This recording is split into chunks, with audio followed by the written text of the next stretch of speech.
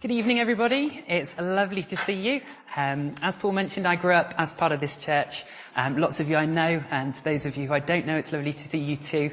Currently based in Nottingham, where I live with my wife Rachel and our 10-month-old daughter Naomi, who's just starting to learn to move around, so everything in our house is slowly climbing up to the higher shelves. We're part of Grace Church, which is a church based quite near the city centre. We've been really blessed, actually. Obviously, the pandemic's been difficult for lots of people in lots of different ways. But God's actually blessed us with the people coming in, and we've actually been able to start a couple of home groups during lockdown. So people meeting on Zoom, and one day, hopefully, meeting in person. We're also, because we're based near the city centre, we've got a good outreach to some of the poorer and homeless communities.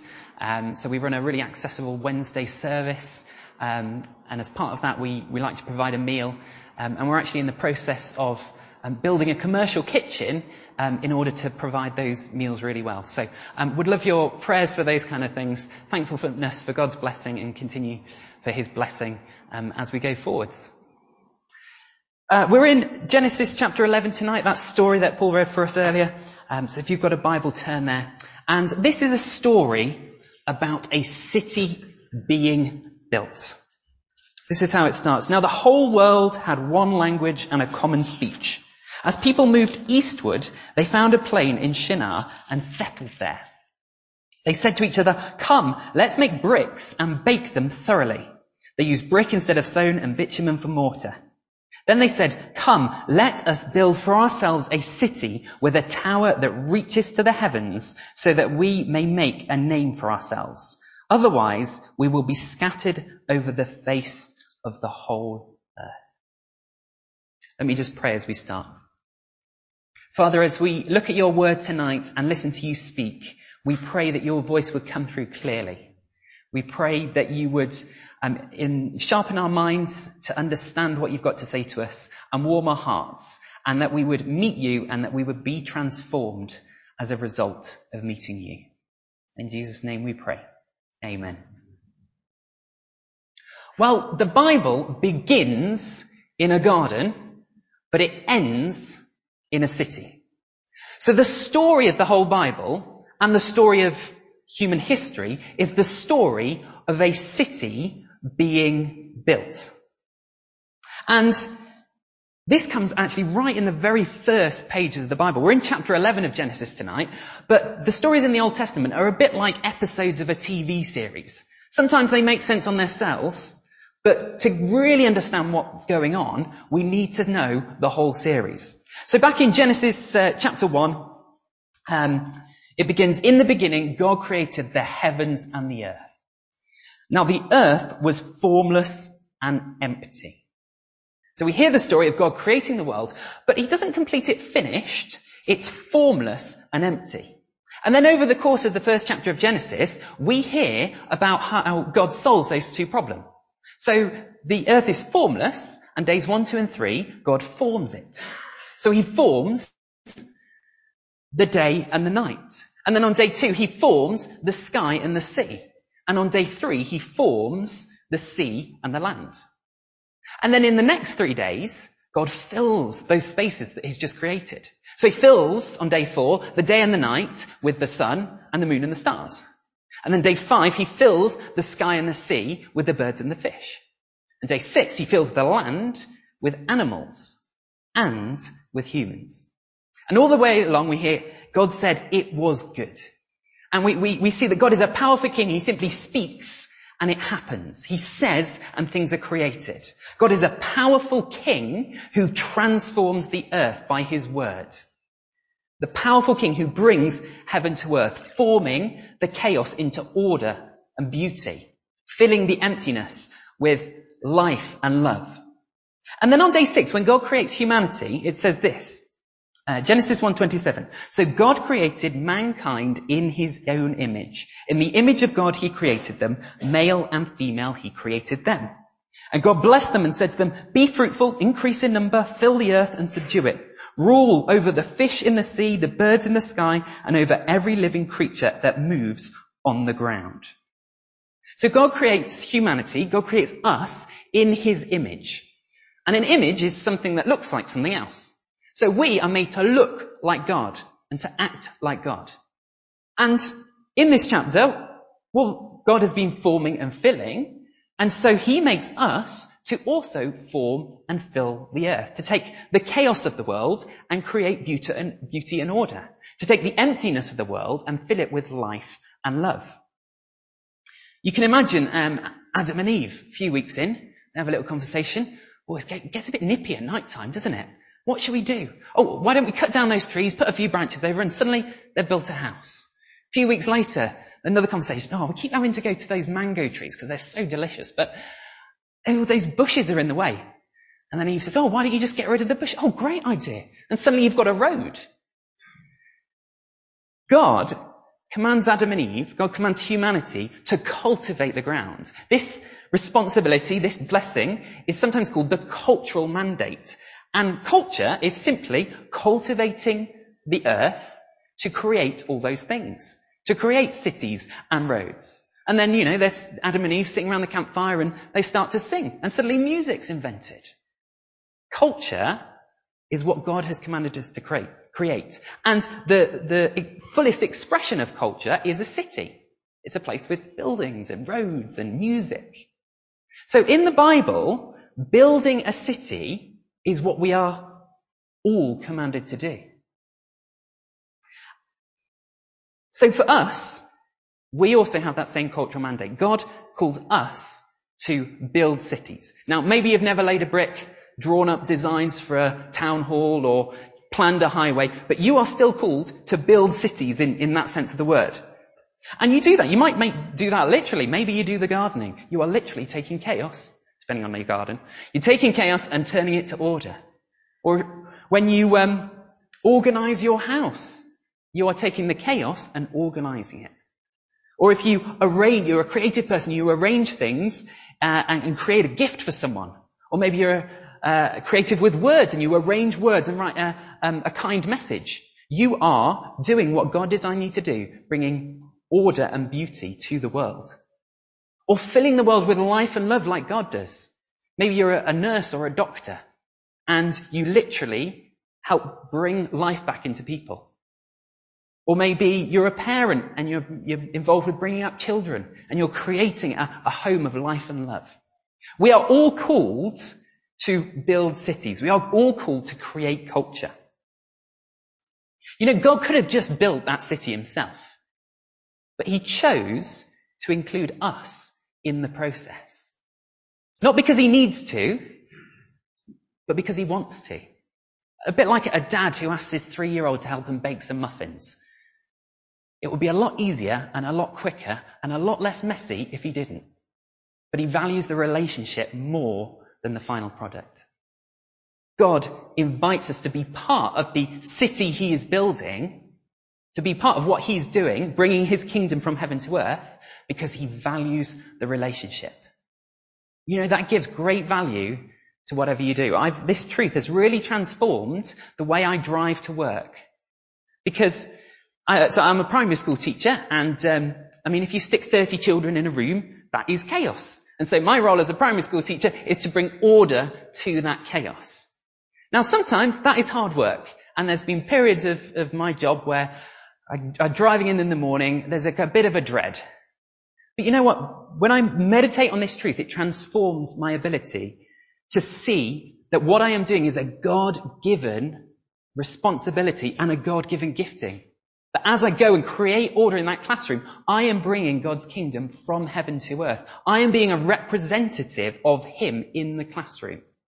Let me tell you, if you go into your work or your everyday lives with that truth ringing in your ears, it will transform the way that you carry them out. So, we are all city builders. But this story in Genesis 11 is the story of a corrupt city. A city gone wrong. Now, after Adam and Eve are created, given this call, this cultural commission, they fall. They decide that they'll go with their own definition of right and wrong instead of God's. And as a result, they are thrown out of God's presence, out of the Garden of Eden where God's presence was. And they have a son called Cain. But something very interesting we read about Cain. This is Genesis chapter 4. And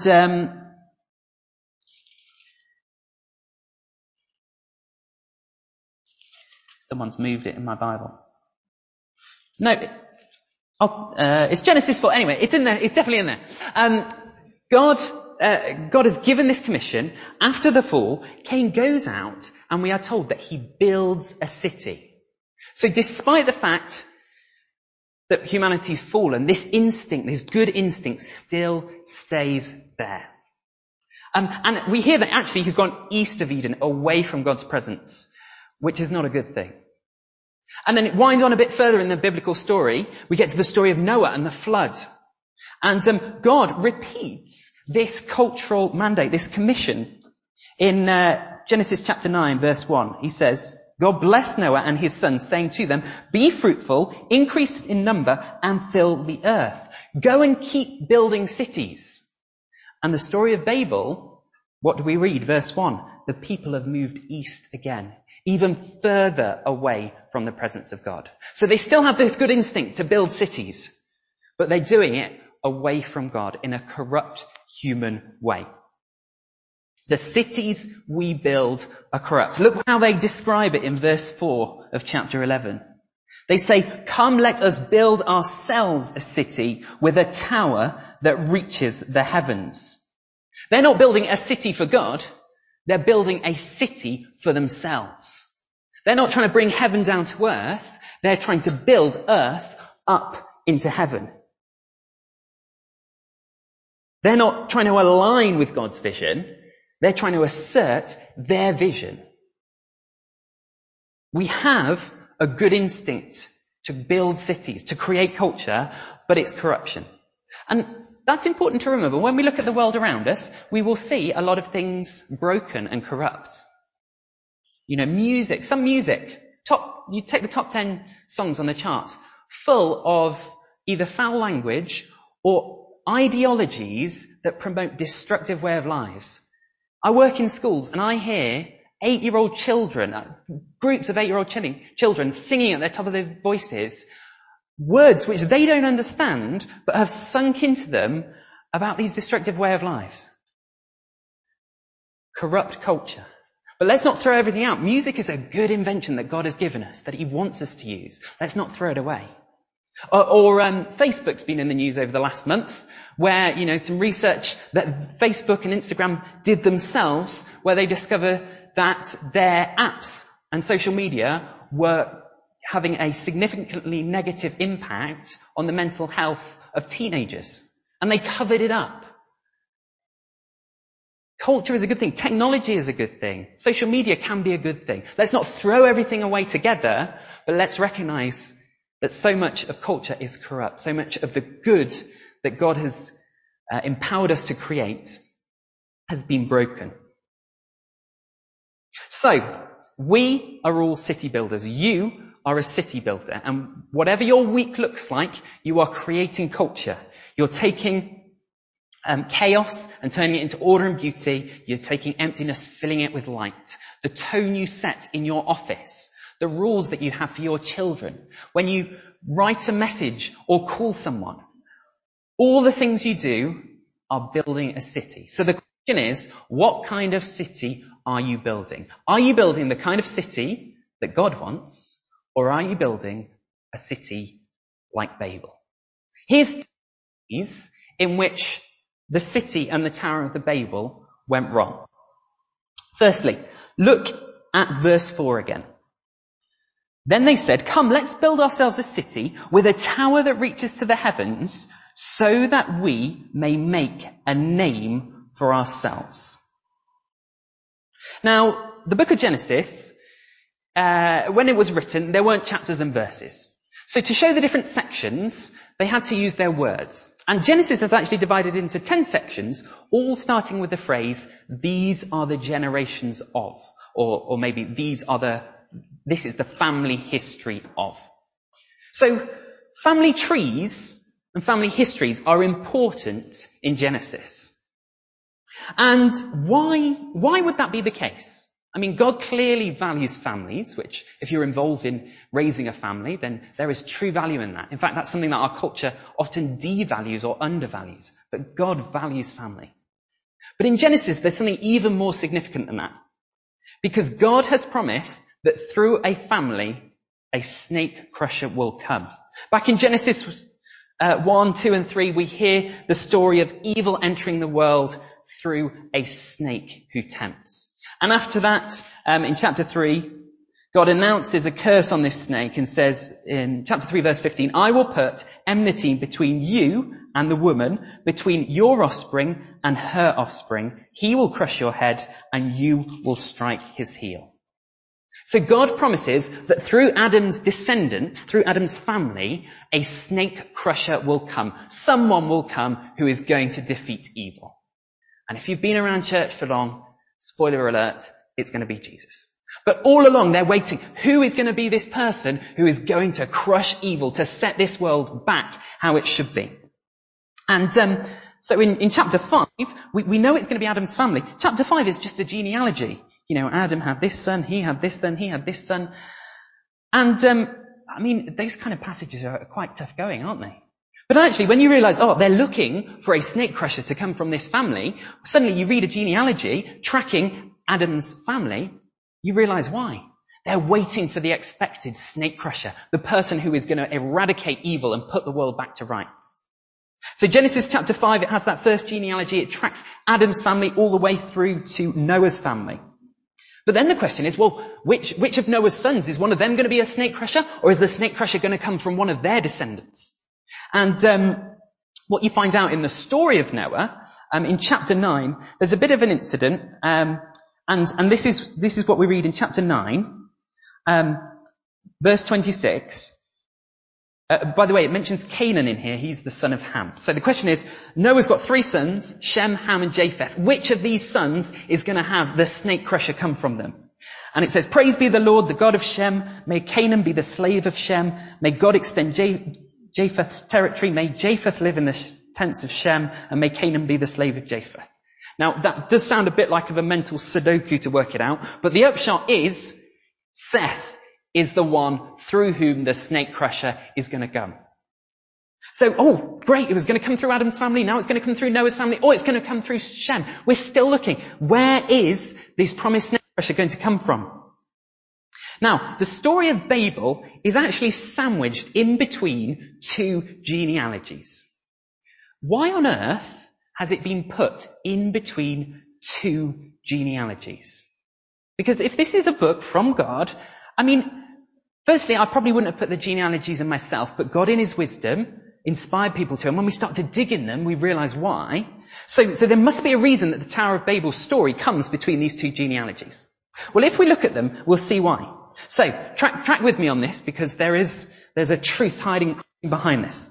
The Tower of Babel comes in chapter 11. Just before that, in chapter 10 verse 1, this is the account of Shem, Ham, and Japheth, Noah's sons. So again, we've got a family tree, a genealogy of Shem, Ham, and Japheth. And we know Shem's family is where we want to be looking for the snake crusher. And if we go down to verse 21, we see it's focused in on Shem's family. So Shem's family, verse 21, sons were also born to Shem, whose elder brother was Japheth. Shem was the ancestor of all the sons of Eber. Now that's interesting. He's suddenly pointed out Eber. Why has he pointed out Eber? Well, if you look down the genealogy, verse 22, the sons of Shem, one of them's called Arphaxad.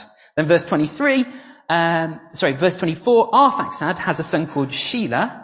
And then Shelah, verse 24, has a son called Eber. Okay, you following?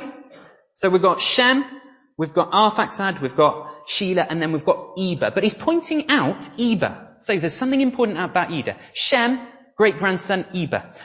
What do we find out about Eber? Verse 25. 2 sons were born to Eber. One was named Peleg, because in his time the earth was divided. His brother was Joktan. What on earth is going on here? We've got a list of names which seemingly random, and then we've got random comments like that. And you've got to remember that at the time the Bible was written, papyrus cost a lot to make. So these details must be important. Why is it telling us about this chap Eber, who's got two sons, Peleg and Joktan. And why is it pointing out that Peleg, which is a Hebrew word that sounds a bit like divide, why is it pointing out that the world was divided in his time? And what does that even mean? Well, that, earth being divided, is referring to the story of Babel. Because as we saw in the story of Babel, afterwards the people divide across the world. Okay, now let's jump to the genealogy after Babel. So this is chapter 11, verse 10. This is the account of Shem's family line. Oh, we're back to Shem again. Okay. What have we got this time? So Shem, in verse 10, Shem have Arphaxad again. We knew that from before. Verse 12, Arphaxad has Shelah. We knew that from before. Verse 14, Shelah has Eber. And then verse 16, Eber has Peleg. And Joktan's not mentioning this time. Okay, so here's what we've got. We've got a genealogy before, and we've got Seth, whose great-grandson is Eber. He has two sons, Joktan and Peleg. And we've got exactly the same afterwards, but here's the difference. The genealogy before the story of Babel tracks the story of Joktan. And that line just disappears. Then we get the story of Babel, the story of a people making a name for themselves. And then we get another genealogy going down to Eber, but this time we're following a different son, Peleg. And look who that line goes to. Look at the end of that genealogy in verse 26. It traces all the way through that son. Verse 26, after Terah had left, he became the father of Abraham. It tracks down to Abraham. And there's a really interesting thing that we read in the story of Abraham. Look at chapter 12. The Lord said to Abraham, go from your country and from your people, your father's household, to the land I will show you. I will make you a great nation, and I will bless you. I will make your name great, and you will be a blessing. Here's the point. We've got a family line of people that were not chosen. And then we get the story of Babel, where people try to make a name for themselves. And then we get a family line that God has chosen that leads to a man called Abraham, who God says, I will make your name great.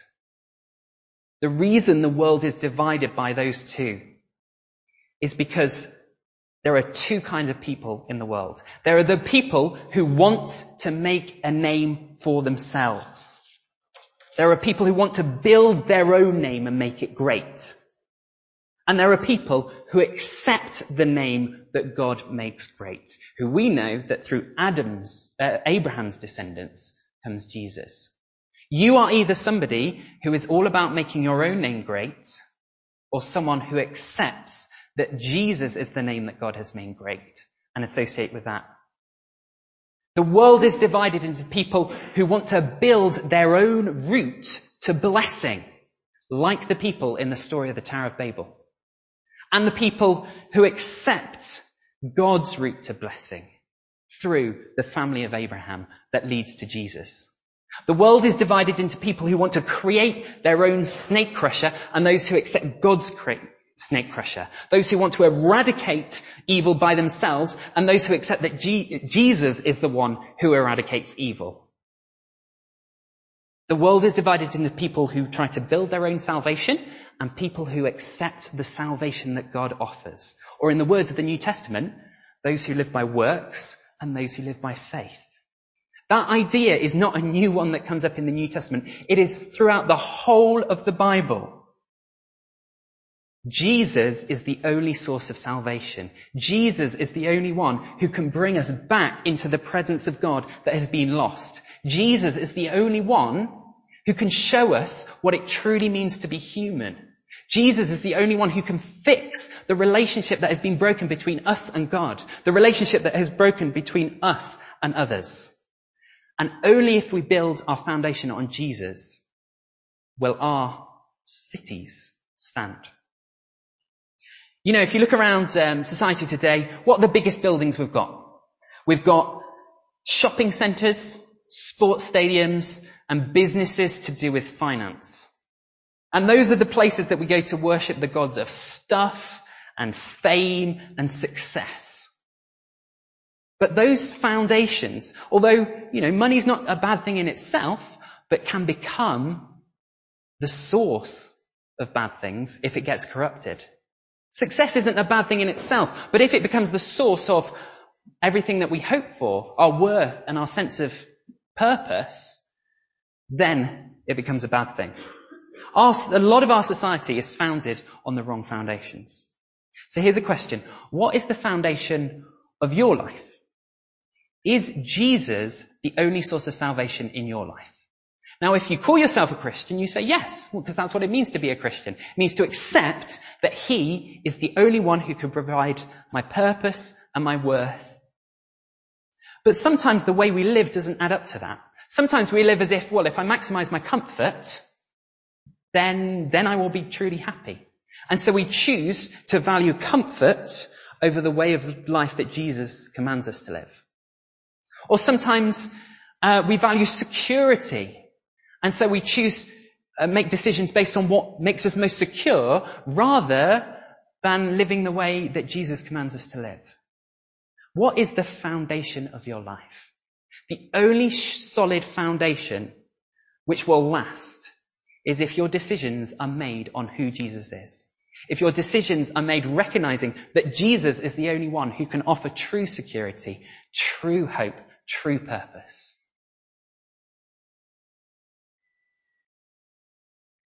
Now, this story pivots on verse 5.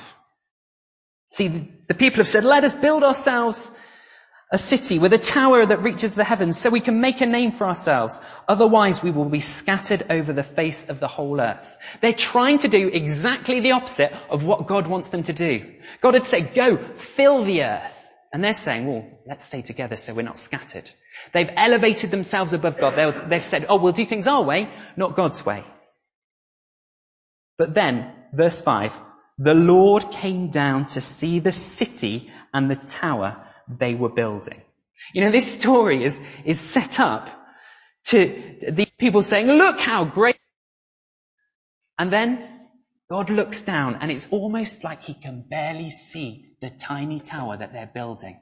The Lord has to come down to see it. The greatest of human achievements is nothing compared to the God. It's a Lego tower next to some great skyscraper. What we think is great and what God thinks are great can be two different things. When you look at your life, when you think about your family, when you think about your career, when you think about your relationships, do you look at them through your eyes or do you look at them through God's eyes? Do you decide how well they are going based on your criteria or God's criteria? God has given us a whole book full of guidance of how he wants us to live our lives. Yet so often we can slip into making decisions based on other factors. What makes comfortable? What makes me feel most secure? What do I think is right? Don't look at your life through your eyes. Look at your life through his eyes. Because God has called us to build cities, called us to be involved in the world, creating order and beauty, filling it with life and love. And he doesn't want us to miss out on the grand calling that he's invited us to be part of. So often we will settle for lesser things. These people, they were building this tower, this alternative city, to make a name for themselves and to stop themselves being scattered. What happens at the end of this story? They get a name, but it's not a name they made for themselves. Verse 8, the Lord scattered them from there over all the earth, and they stopped building the city. That is why it was called Babel, because the Lord confused the language of the whole earth. Babel is a Hebrew word that sounds like confusion. It kind of works in English as well. They're called Babel because they were babbling on there. They wanted to make a name for themselves. They ended up being called confusion. God frustrated their plans.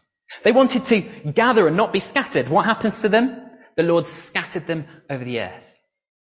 If you live your life and make your decisions based on your definition of right and wrong, of your values of what is good rather than God's values, it will come crumbling down.